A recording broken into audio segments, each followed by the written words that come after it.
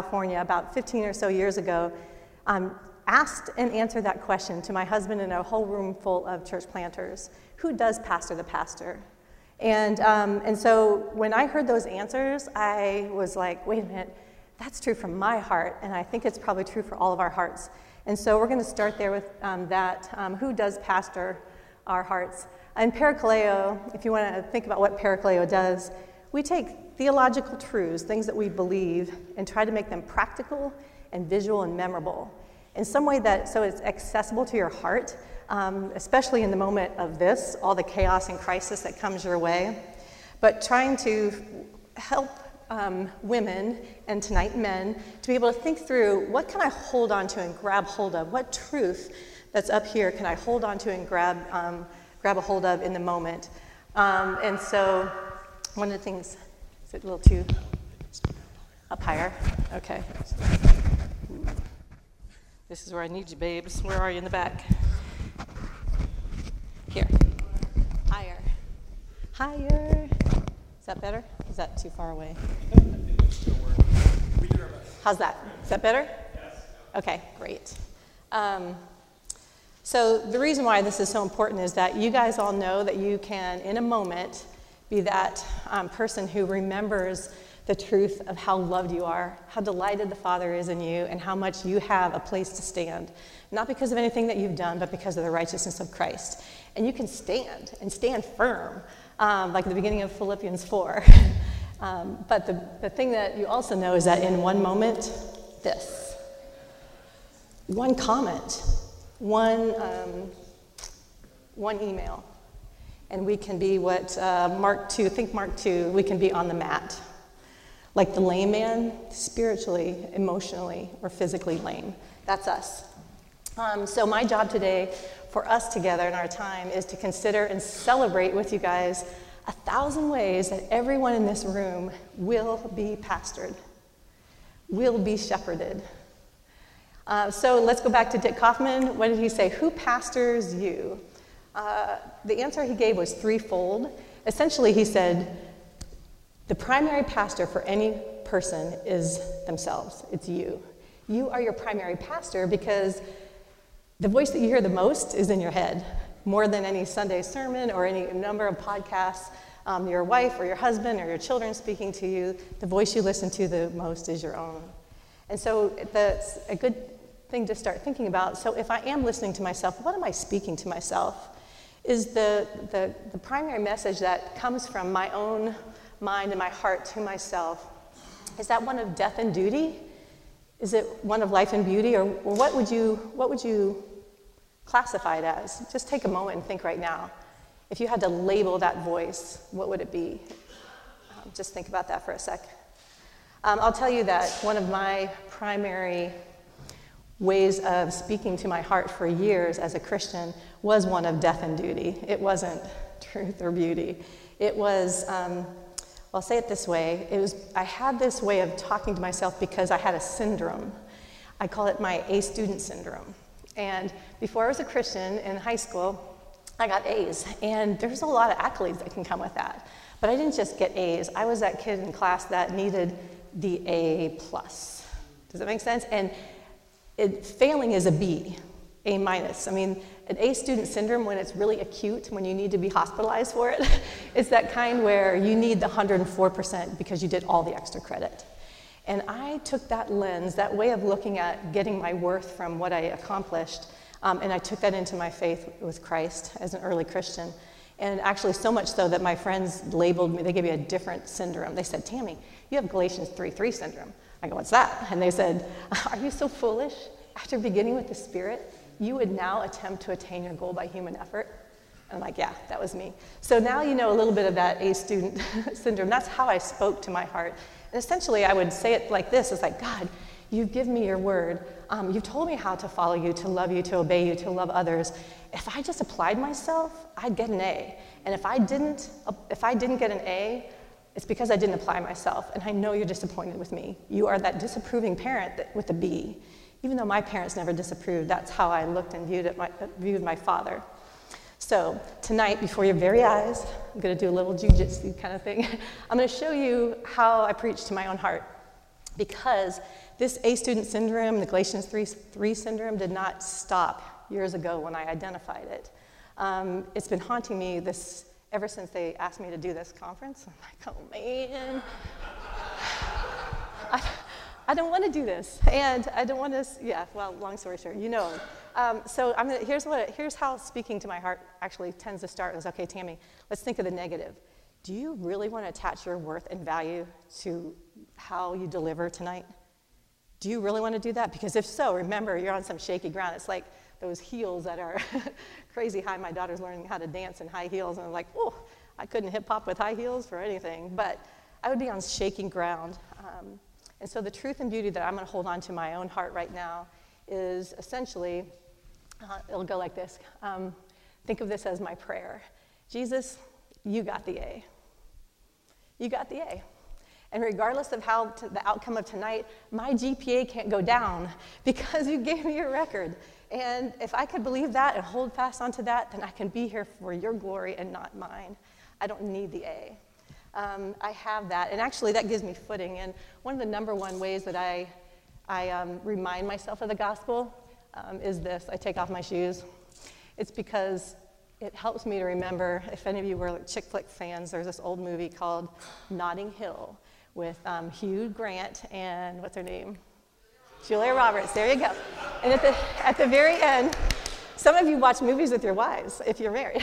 So at the end of the movie, toward the end of the movie, she says to him, this guy who's not famous, and she's famous, and she said, you know, that fame and popularity thing isn't real. She goes, I'm really just a girl standing in front of a boy asking him to love me.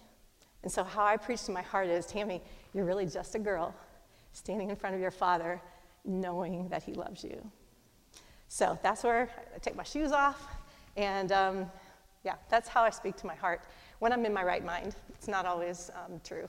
So Dick Kaufman secondly said, the second way that you're pastored is through gospel friends.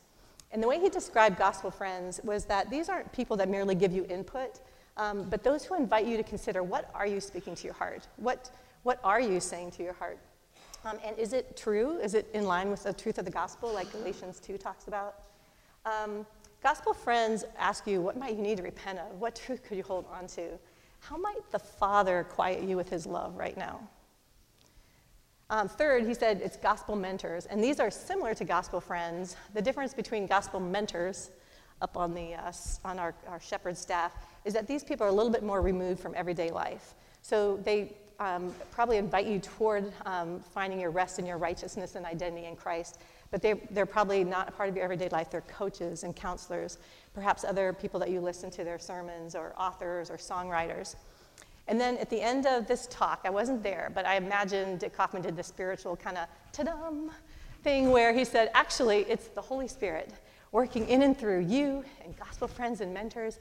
He's gonna pastor you and shepherd you all of your life. And so what I love about that is that he's going to use all of these means, and not only that, he has the entire earth at his disposal to care for you, to pastor and shepherd our hearts. We, his shepherds, we are his herding sheep.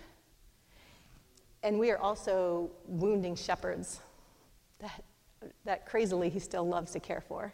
Jacob really got this right in the end of Genesis, where it's that time where he's getting ready to bless the boys before he dies, and he's got Joseph's sons, and he does the old switcherooing with his hands. But he says in 48:15, the God who has been my shepherd all my life into this day. So he can look back at his rascal, deceitful life and say, God has been my shepherd all my life to this day. And whether you're that rascal, deceitful person or the one trying to please God in everything that you do, the reality is he's your shepherd regardless. And he will pastor and shepherd you and mentor you and care for you all your life until this day. He is more committed and invested than any pastor, any coach, any mentor, any Titus II spiritual mother that you have, any counselor. He's committed and will do this all of your life. And his voice is always going to be the same. We know the shepherd says, they know my sheep know my voice, they hear me, or something like that. And basically, he's always inviting his sheep to hear his voice, to follow him, to repent, to trust him, to believe him, and to love. And he's going to, by his power of his Spirit, that's going to happen more and more and more because of the work of the Spirit in our lives. So my friends, let's look up. Psalm 121, I lift my eyes into the hills. Where does our help come from? Our help comes from the Lord. And from Zion, we know our help has come. And so today in our struggles, our help just hasn't come, but it will come with whatever it is that we're facing. Our help will come. Truth is his name. Beauty is his name. The Good Shepherd is his name. In Revelation 19, there's a slide here. I like to think about this. Our Shepherd King, he's a tatted superhero.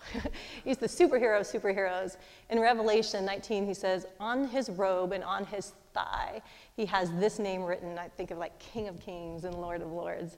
That's the shepherd that we have. Who can thwart that? What are bears to him? What are lions? What are parishioners? What's your husband? What's your wife? What are stormtroopers? My grandson, who's 3, he loves to say, every time he sees a stormtrooper, he goes, bad guys, bad guys. Who can take us down? Who can separate us from the love of God in Christ? On a side note, my husband likes to say, it's not just the shark that can get you with one bite, it's the 100 bites of the piranhas, all that little nipping. And yet on our defender, on his robe and on his thigh is what? You guys read it with me. It's King of Kings and Lord of Lords. We don't mess with him. And he's not going to let anybody mess with us. And when he does, he will bind up our wounds and care for us if we are alert and watching to see what he's doing. So friends, he'll find 1,000 ways to pastor our hearts, to care for you, to rescue you. And it'll probably be some really cool like trailer music, like movie trailer music. I love in Last of the Mohicans, every time Cora gets rescued, the same music line comes through. And I'm like, I want that in my soundtrack. So it's a great one. Go back and watch that one. But he'll rescue us. He'll carry us home. Even if you're the one that's wandering off. Remember like that runaway bunny? He'll come after you, and he'll find you. And you'll be the one that he'll carry home on his nail-scarred shoulders with delight, not anger and ticked offness that he had to come after you. He knows your name. In fact, our names are written in his book. They're on his nail-scarred hands. So my friends, and look up. And look around, because he's also providing 1,000 different means, different people, and different ways to shepherd and pastor our hearts. So I always like to think about myself, Tammy, let me say it this way. There's this woman, her name is Patsy Claremont, way back in the 80s or so. She wrote a book called God Uses Cracked Pots, and I'm the Visual Aid. And so I thought that was really cute. But what I loved about this book was that she said that she had always been waiting for this older, wiser woman to walk into her life to mentor her. And I didn't really have that much as a young believer. But then I married Steve. And so I'm like, Ephesians 5, he's got to do this. Like, he's responsible to make me holy and happy and mature. At least that's what I thought. But I think one of the things that we do is we put a lot of emphasis on an individual or a person, or maybe the senior pastor, and you move into a new place and you think that man's going to mentor me. But friends, what Patsy Claremont says, she said, go through life with a basket. And every time you see fruit, when I see my friend Sharon, I shake her for everything she's worth. And I pull all that good fruit, whether that's Sharon or a song or liturgy or something that you see in a movie, you take that home and you eat off of it. And the nourishment that God's provided for you, because he will provide for you and care for you from all different kinds of places. So from his word, from the truth that you're rehearsing to your heart, from gospel friends, from gospel mentors, from movies and music, etc., let's look up and look around to see how he's providing, how he's nurturing and caring for us. All right, so a big part of what Parakaleo does, like as I mentioned, we try to take theological truths and make them practical, visual, memorable, kind of like what could you take with you on your journey, because a lot of stuff's going to come at you. And so what we're going to do is a few little exercises together to kind of take this beautiful orthodoxy, move into a beautiful orthopraxy. So if you look on your handout, there's one that says voices and verdicts. And you guys are going to get to participate here for a minute. So think about right now, Many people throughout your life have spoken, and you have listened. We've all listened. Some have spoken truth and beauty, and others death and duty. Others have despised us or tried to define us or put us in a box. People have spoken story-shaping verdicts over us. Some of those are positive and some of them are negative. I'll give you 2 examples. A negative one for me was I had a sibling my whole young life always said, "You have a huge, ugly nose." And so I didn't wake up every day in the mirror and say, "Tammy, you have a huge, ugly nose," but I didn't really like my nose. But I didn't know how much it would shape my story until my daughter, Emily, my second child, who had always had a really rough start with relationally, she finally wanted to do something with me. And she said, "Mom, let's go downtown Columbus and get our noses pierced." And I'm like, "Sure, that sounds nice." And then I get there, she goes first, and when the needle's about to come to my nose, I stop, because why would I draw attention to the big, ugly thing on my face? So that makes sense. I missed this great opportunity at that point with her. I did never go back. I could have always gone back, but I didn't. But here's a positive verdict, something that someone has said my whole young childhood that has also impacted me and shaped my story. And this was, "Tammy, you're so thoughtful. You always remember birthdays. You're so kind. You're so thoughtful." And usually those are really nice, encouraging things to say, but those became like heavy reputation burdens that I bore, that every time I forgot a birthday, every time I didn't send the thank you card, the accusation and the condemnation that I spoke to myself was horrendous, because I wasn't living up to the very thing that I was supposed to be good at.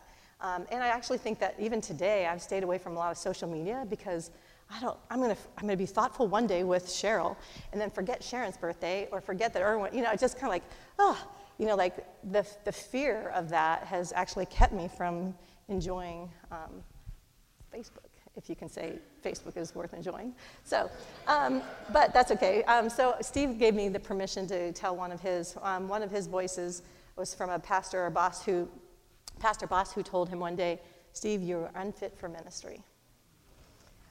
In the short run, that actually led us away from that church plant. But eventually, as only the Holy Spirit can do, when he takes what man meant for evil and uses it for good, it actually propelled us into church planting. And interestingly enough, we were like, "This is perfect. Church planting is perfect for people who are unfit for ministry." And amen. So, but that became the mantra, and it was a place where I could watch my husband run into the Father's arms over and over again, knowing God's grace would be sufficient for him, and his power would be made perfect in my husband's weakness at that time. And I saw my husband boast in Christ, and that was beautiful. So I want you to do is take a moment on your paper. You'll see, if you'll flip to the next chart, you'll see, So what I want you to do is take 1 minute and write down at least one think about the left-hand side. Who has spoken to you? Like, what is their name? Name the person that's spoken to you. And then the corresponding line in the green, what did they say? And then think about how it shaped your story. I'm going to give you 1 minute, and when the alarm goes off, I'm going to ring the bell, and I'm going to ask you to turn to a neighbor. And you each have 1 minute to share just one of those if you get more than one, but just share one who spoke. It could be a real person. It also could be social media or anything. And what did they say, and how has it shaped you? So ready, go. Got 1 minute to write.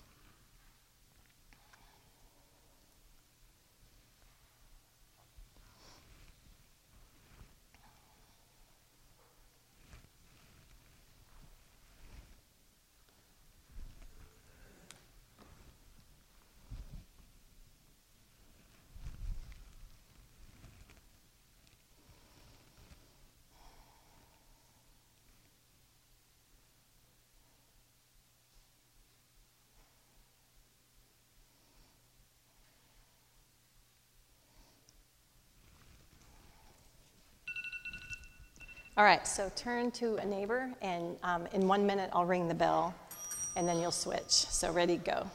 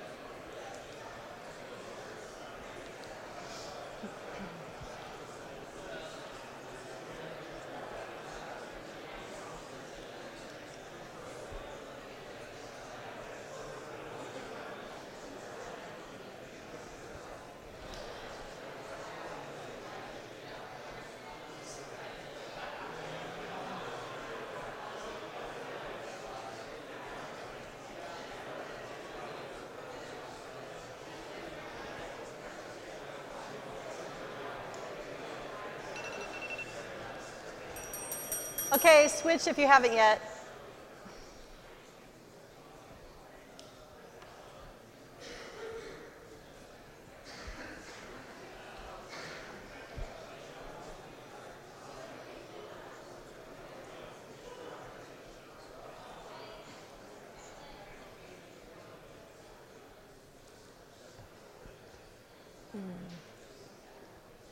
I'm hearing a quiet, so we're going to go ahead and keep moving on.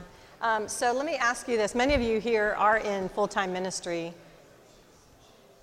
Could I have one gentleman and one gal stand up with a loud voice and just share with the group? Anybody willing to do that? Go ahead. Thank you.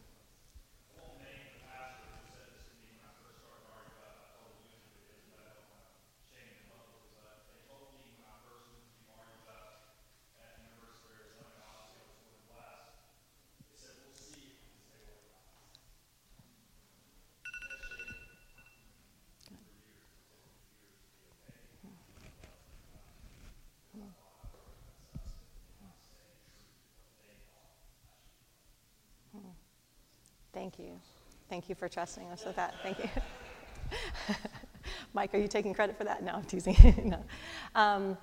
A gal, anybody willing?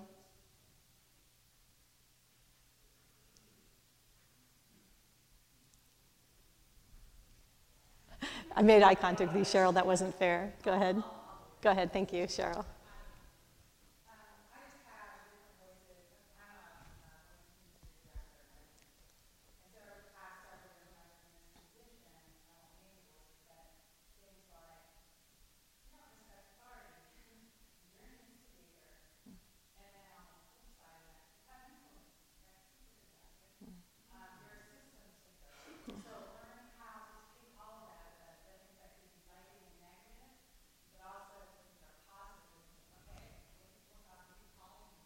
Mm-hmm.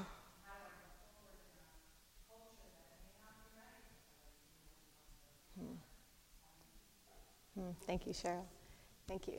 And thanks for donating your trust to your neighbor on that. I appreciate it. Okay, so humans, we were created to be identified and described. Adam in the garden, even before the illicit fruit tasting, said, you are bone of my bones, flesh of my flesh. We saw the Father out loud in front of a crowd at the baptism say to Jesus, this is my Son whom I love. With him I am well pleased. And so it's not wrong to want to be identified or described as kind of how we've been created. But who do we go to that and give that life-shaping authority to? That's where we tend to get tripped up. Because I think we all know in our heads that the King of Kings, the Lord of Lords, he loves us. We're precious to him. We're his treasured possession. Yet in a moment, that truth leaks out. I call myself a gospel sieve. It kind of was that's gone. But what my mom might say about me from third grade stays on high definition and surround sound. While the truth of God's word, even though you may preach it every week and you speak it to your heart on a regular basis, it leaks out pretty quickly. Many of the comments that have been made to us in our past, and even today, have become gavel-down verdicts. And that's why we need to go to court. We need to go to the court where God is the judge. Paul wrote in 1 Corinthians, this truth: I care very little if I'm judged by you or anyone else, or any human court. Indeed, I don't even judge myself. My conscience is clear, but that's not what makes me innocent. It's God who judges me. Before his death, Paul would actually need to hold fast to these very truths. He was going to be in real courtrooms eventually with Festus and Agrippa and those other guys. May have gotten that wrong, but he was used to being in courtrooms. And the reality is, I love how Paul says, you've got to run to God's courtroom, regardless of how you think about yourself or what other people say. So paraphrasing him, I like to think of this is how I say to myself, Tammy, this is what Paul would say. I don't care what you think about me. I don't even care what I think about me. It's what God thinks about me. And with God as my judge, and because of that substituting Savior, Jesus, my big brother, who got the verdict that I deserved, so I could get the verdict he deserved. Many of you guys have heard that, but I had to make it practical and visual and memorable. I had to go literally and say, I'm getting a gavel. I'm going to remind myself, put it on my desk, that the court is adjourned. I don't need to go into other people's courtrooms to get a verdict about myself, one that has already been spoken and is already completely finished. The verdict that I have is completely mine forever, and it's yours forever. So Erwin, I've asked Erwin to come up. We're going to kind of make this a little more personal. I'm going to be, Erwin, how about you stand right there and you face me? You face me. That'll be God the judge. This is the courtroom we all want to be in. So we're in God's courtroom. God's the judge. You're the defendant. You're on trial. And I'm not Jesus, but I'm gonna play the role of Jesus right now. I'm gonna be your big brother. Okay. And because the beautiful thing in God's courtroom, that when Jesus stands before you in this courtroom, he can look back at the gallery and say, in this courtroom, you may not speak against Erwin here. Amen. And Erwin, you may not speak against you here. I died for you. Yes. Thank you. So, thank you. He didn't know what he was getting into.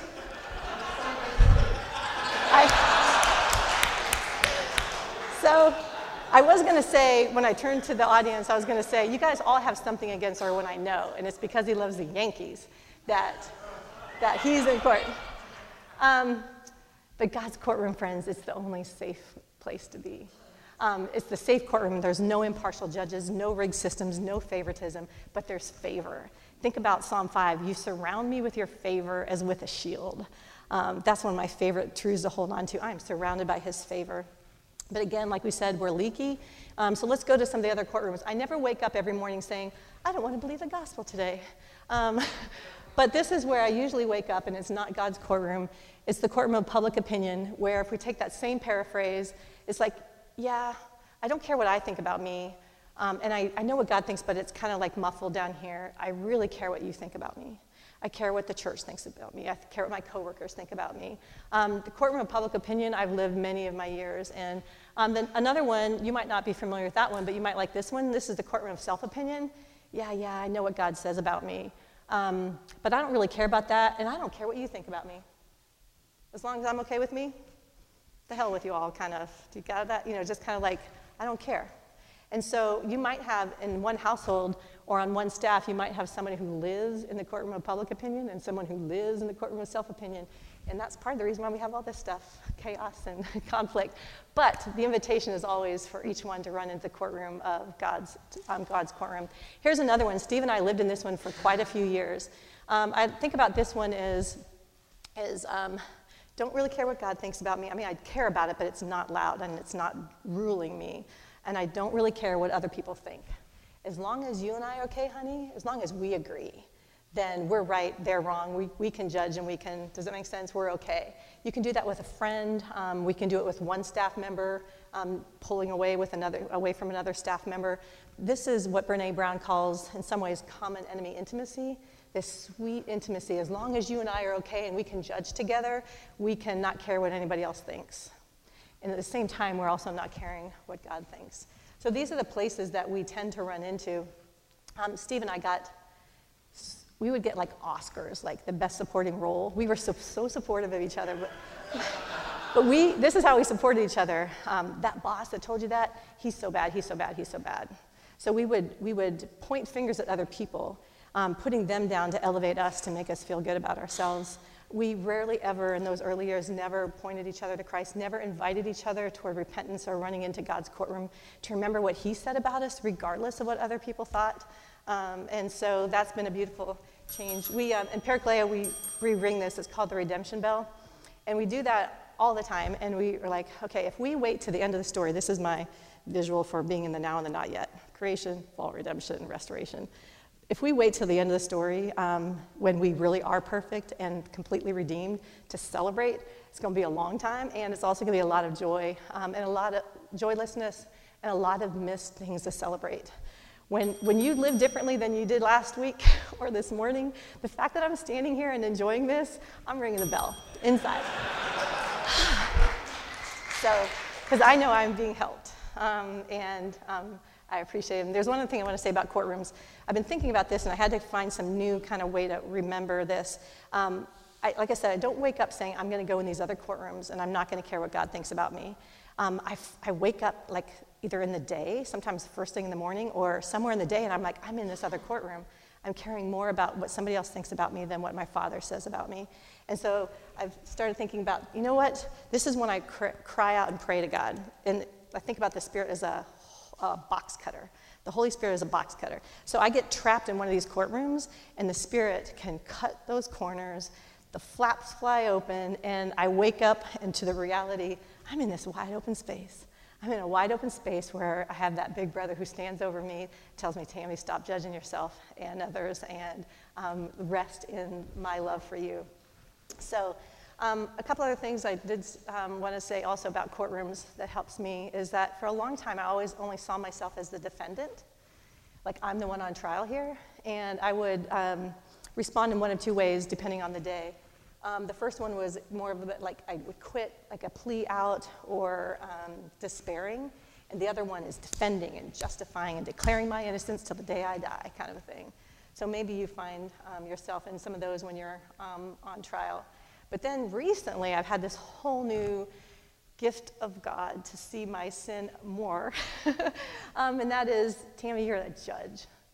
And when I would encourage you to think about when you, the judge, when the judge shows up, what does that look and sound like? Start thinking about this and be aware of it. And those are great places to run in prayer and repentance. But Tammy as judge sounds like, I know. I'm right, or how could she? Tammy as the prosecutor, I can accuse and I can build a case. I usually won't say it in front of anybody, but I'll tell Steve. He is so tired of hearing my case building.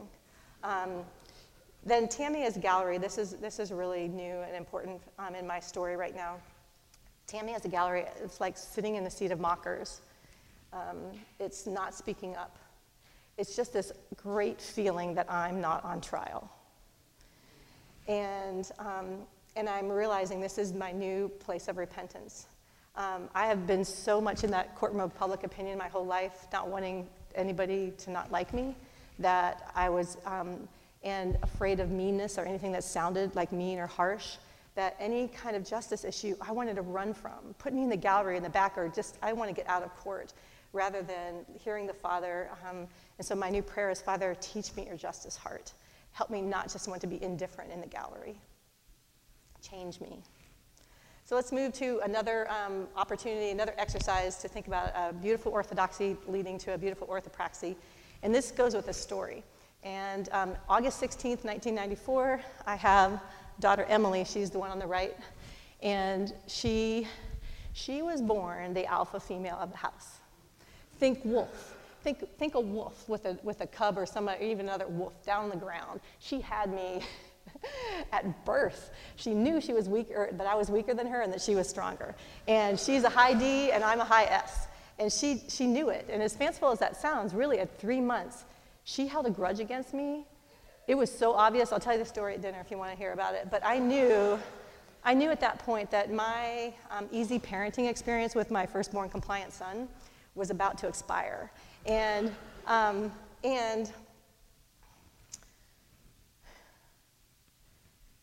Emily, you know how she loves horses, but you know how horses know when the rider doesn't know anything about horses? And they take advantage of you, like they stand because they know you're not going to be good enough to get them to go a different direction. There's like that horse sense. My daughter Emily, even though I never overtly tried to show my disapproval for her, in the way I talk with her, she knew. She could sense it. She knew that I had this small ambition for her life. My ambition was that she would be nice like her mom, that she would know how to be diplomatic and not direct, and all those other kinds of things, but I wanted to make her like me. And I saw little to no beauty in her directness and her strength, her boldness, her fight for justice heart. I was like, that scares me. Calm down, we're gonna make waves. And I believe she would make my life easier, and hers too, if she would just be a little nicer. And I missed her in a lot of ways as a mom. And there was always that tainted, a lot of love, but tainted with that lack of delight in the beauty of her personality. So Emily's a young girl. When I was starting Parakaleo with Sherry, and Sherry is also a high D, and I would call up Sherry occasionally when Steve was tired of my complaining, and I would tell her all these awful things that Emily would do or say. And she would like, oh, that's amazing. Do you know how few women would, young girls would speak like that or stand up for that? And I'm like, you're supposed to be on my side. Stop. So there were some hard years. At age 15, this is one of the things she said to me. She goes, Mom, I did the math. At 18, when I turn 18, my August birthday will have me still in my senior year. So if you think you're going to tell me when I can and can't leave the house when I'm 18, you've got another thing coming, and I'm not going to live here. So that's what she told me at 15. But by 18, you can only imagine how many bells had to have been rung, because at 18, there was this sweet healings. That's one of the ways I can say it. I would say the Spirit had been undoing my self-righteous posture. I started seeing her different. She didn't necessarily change, but my lens had changed. I saw her beauty. I saw the beauty of her strength, and I began to delight in her. And I was able to talk with her about the sharp edges without trying to shame her or elevate my way of talking to people, if that makes sense. So all this is happening at 18, this budding, healthy relationship, and then we come to the encounter. She is, at this point, she loves me to tell this story. By the way, I have her full permission. She was at that place not really wanting to talk much about God or having a relationship with God, and so I took every little thing that she gave me of an interest in spiritual things. I was like, oh, I'm holding on to it. She would, too much. But she came downstairs one day. My husband's on the other side of the island in the kitchen. I'm on this side. Emily comes bebopping downstairs, puts down her laptop, and she said, Mom, you've got to see this. She'd been showing us those videos like Me Second and a bunch of spoken word rap poetries. This was a rap poetry about a young woman who was not a mother who said, if I'm a mother one day, this is what I'm going to be. So she puts down the laptop, and it started out so cool. It's like, oh, this is really neat. Oh, yeah, that's a great thing that moms do. And that's a great thing. About the third or fourth thing that this girl said, I was like, I didn't do that. And then it was something else positive that I had done, and then next thing you know, I'm like, I didn't do that either. Is she trying to tell me all the ways that I failed her? Is she throwing this in my face? Is she trying to bring all this up? And I'm looking at her, and she's got this huge smile on her face. And yet, all of these shame messages and half-truths are just swallowing me. They're sticking to me like more than sticky notes.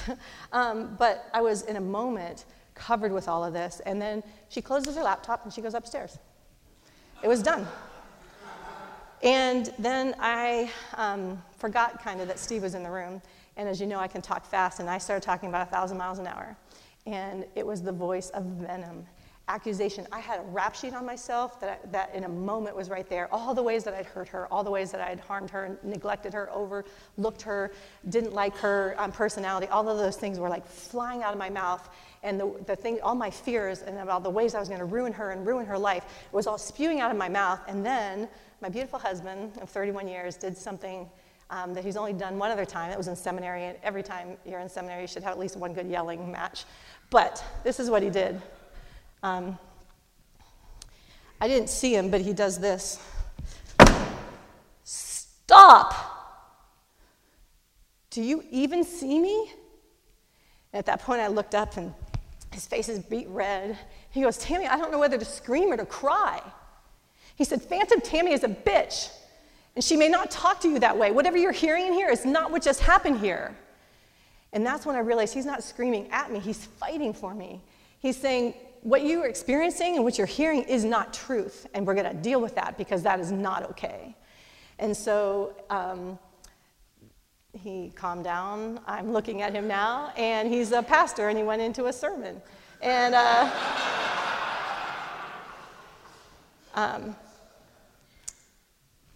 that year was the year, we love football in our family, and that year was the year the two Harbaugh brothers played each other in the Super Bowl. 49ers, is that right, against the Ravens. And the losing brother at the press conference was asked by a reporter, Jim, what would you have done differently to win this game? And his response was, woulda, coulda, shoulda is undefeated. If you think I know how I could have won this game, that you would be interviewing me, or would you be interviewing my brother? So Steve looks at me and says, Tammy, woulda, coulda, shoulda is undefeated.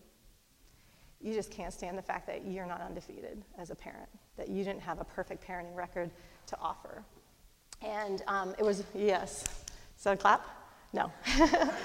It was actually really helpful. I really felt like he was not just inviting me to repentance, but it It was really sweet. Another thing that he said was, Tammy, you desperately want something that you can never have, but it's something that you don't even need. Great parenting can't save you.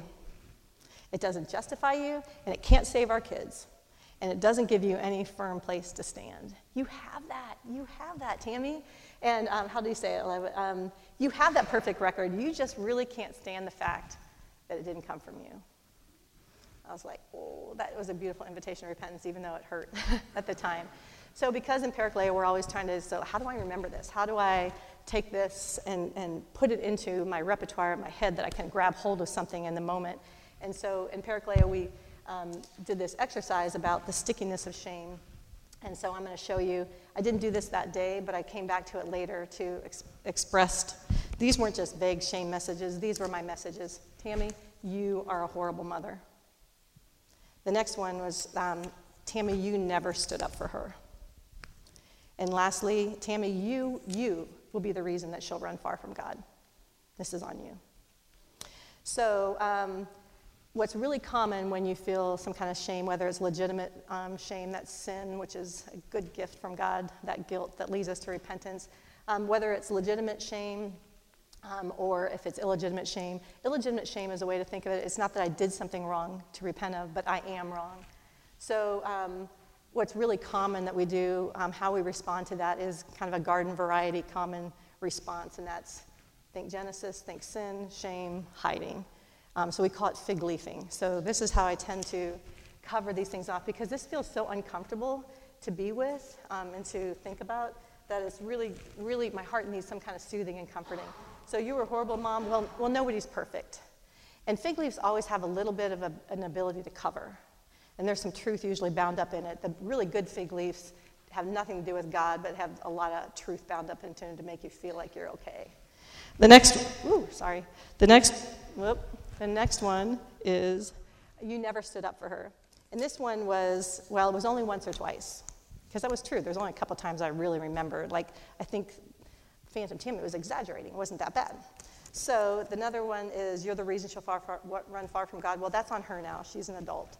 And, she's been making decisions since she came out of the womb. So that's on her. So this is an example of fig leafing. And the best thing I can say about a fig leaf is one stiff wind, and they're gone. That's because these come off quickly. These shame messages come like this. New ones, they embed and they bore in a moment, and you're going to have to fight them the rest of your life. And the old ones, they come back like those buoys from Jaws. All of a sudden, like, boom, they're back up. Those old shame messages, they're there. And so, let's see, probably.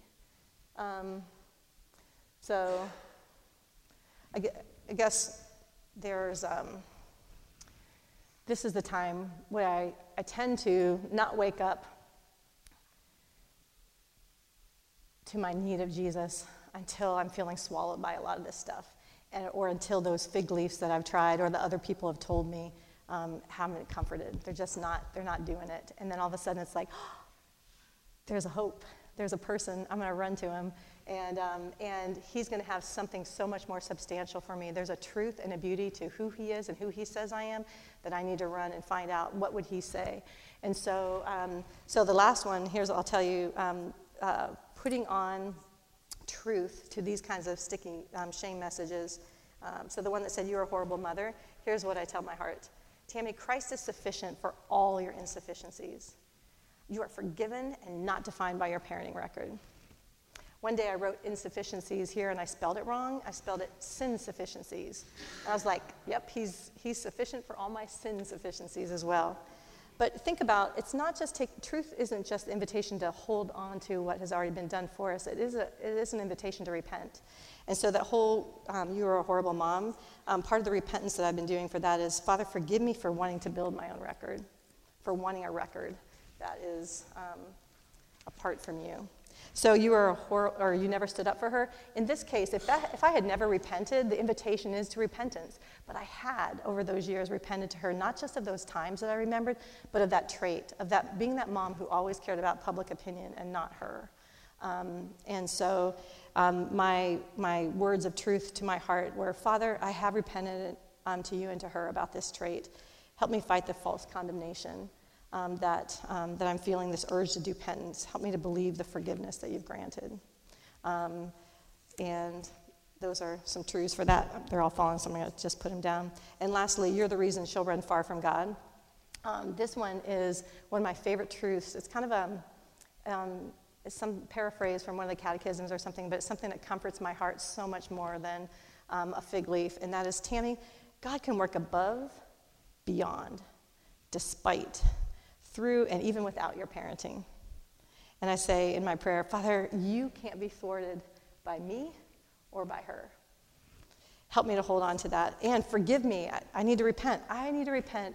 Not just, remember I said earlier, shame is a sense of defectiveness as a human. That's a kind of like a way to think about shame. But I think I've been realizing I have a sense of defectiveness as a little God. And the reason why I say that is because I feel like I'm always wanting to be him and to be in control and wanting his job of saving. And so I've been starting to repent of that, trying to be God. So the truth and beauty is a spiritual gubagon. It's going to actually, it has the power because it's rooted in the person and work of Christ, in the story of redemption that God is telling through the power of the Spirit to intercept that sin and shame and lies and truth, those messages that we're fighting. So I'm thinking our time is getting close. I'm going to wrap it up. Okay, what's next on the slide? One more? Okay, so one of the things I remember hearing in a sermon called Spiritual Warfare by Keller one time was that he said he loved the version of the translation that says that we wrestle not only with flesh and blood. And he said, this is what stuck with me, he said, you wrestle not only with flesh and blood because you're not smart enough to have a shootout with evil. You don't see evil coming and then know, like, I have enough time to go to my room, get any weapons that I have that I can fight. Get my box cutter. I should get my box cutter. You don't have enough time for that. He said, you wake up to evil when its hands are around your neck. That day, everything was fine. I'm in the kitchen with my husband, and next thing you know, the laptop is open, and I am down like the giraffe, and evil is around my neck, and it's a fight. What am I going to believe? What is true here? And so one of the things in Parakaleo we're always talking about, how can we arm ourselves with weapons of truth and beauty? In this day and age, it's not really cool to talk about weapons. We're still going to call it building a personal arsenal of truth and beauty. Our Australian friends, we say, we take a backpack of personal beauty things through the wilderness with us. But I need some weapons. And in this personal arsenal, it can be all different kinds of things. But like I said a few minutes ago, there are things that zoom you out, that give you a big picture perspective of whose story we're in and who the hero is of the story. And it also has your eyes lifted to the cross to see the person and work of Christ and what he's done. And so any of these things can be the things attached that have probably had some meaning in your life that the Spirit has used to kind of wake you up, to lift your eyes, to see from where your help comes from. And so it can look like a lot of different things. And what I'm going to do is encourage you to start building your own personal arsenal. You probably already have one, even if you've never called it that. And would you read the next slide? No, the one about the message version. Yes. So take everything the Master has set for you, well-made weapons of the best materials, and put them to use so you will be able to stand up to everything the devil throws your way. So I'm going to tell you how one of my favorite personal arsenals, the ways I fight for my heart to believe the things of God that are true, came to me when I was watching the movie Slumdog Millionaire. And in my childhood story, it was a story of a lot of hard. And to kind of make my life work, it was easier just not to feel angry, not to feel pain, and just then not to feel. There was a real stoic reality to my life where I hardly ever cried. So if a movie made me cry, that was a big deal, and I'd kind of like pay attention. What was that? So I'm watching Slumdog Millionaire, and if you know the story, she and Jamal, this other young guy, grew up as slums in, I think, Mumbai, but there was a lot of places throughout that movie that I could have cried. Never cried. Somewhere toward the very end, when it's this picture, which has been flashing throughout the whole movie, and you finally see What is she looking at? She's looking at, and you find out it's Jamal, who has invited her to come out of her life of slavery. He's told her of his love for her and how he's always loved her, and that he wants her to come to the train station to be rescued and to come and live with him and live in his love. And I just burst into tears, and I had no idea why.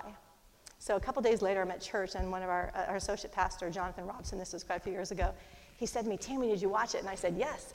And I even cried. I can't believe it. He goes, "Well, did you notice that she was wearing yellow almost the entire movie line? Like, it started out real pale, and it gets brighter and brighter and brighter, except this one time when she's caught in this sexual slave trade that she's wearing green." But he said, "You know how that tie yellow ribbon around the old oak tree, that color of hope that we have?" He goes, "I thought about it as like that's her wearing hope. There's some hope that's being born like throughout the movie line. And at the end, they're even waving these scarves." And as soon as he said that, I said, "I know what I got to do." So I ran to Joann Fabrics, a place I don't really go unless I have to. My husband has trauma from his mom going to Joann Fabrics, so he doesn't like to come with me. But I went and I bought this piece of fabric that looks a little bit like the color what she was wearing, because I knew it. I knew why I was crying, because my whole life I've never hardly ever looked out for rescue. I put my head down and I work hard to make a rescue. You give me a whiteboard, I could probably solve the whole world, I arrogantly think. But I work, and I don't cry out to God, and I don't ask him, I don't pray, I don't say, "Would you be my rescuer? You are the rescuer. I know you're the rescuer. You're the hero." I'm trying to be the shero of my own story and my church's story and Pericoleo's story. This is me. I am this person that does not think that you will rescue. And I want to be her. I want to look up for rescue. So I want to wear yellow. And so it became a metaphor, and I ran out and put this across my desk, and it's been a metaphor for me ever since. What would it look like to wear yellow? To look up for my rescuer to come. Behold, behold, he'll come. So I do want to invite you to create and build your own personal arsenal, the weapons that your heart needs to hear. They're going to be connected to your own story. Share them with others. Let the people around you know some of your arsenal. What has that power, like a chemotherapy, to break up the cancerous lack of those lies and shame messages? Tell other people what you have, so they can speak that to you and invite you to hold fast to that, who you are, whose you are.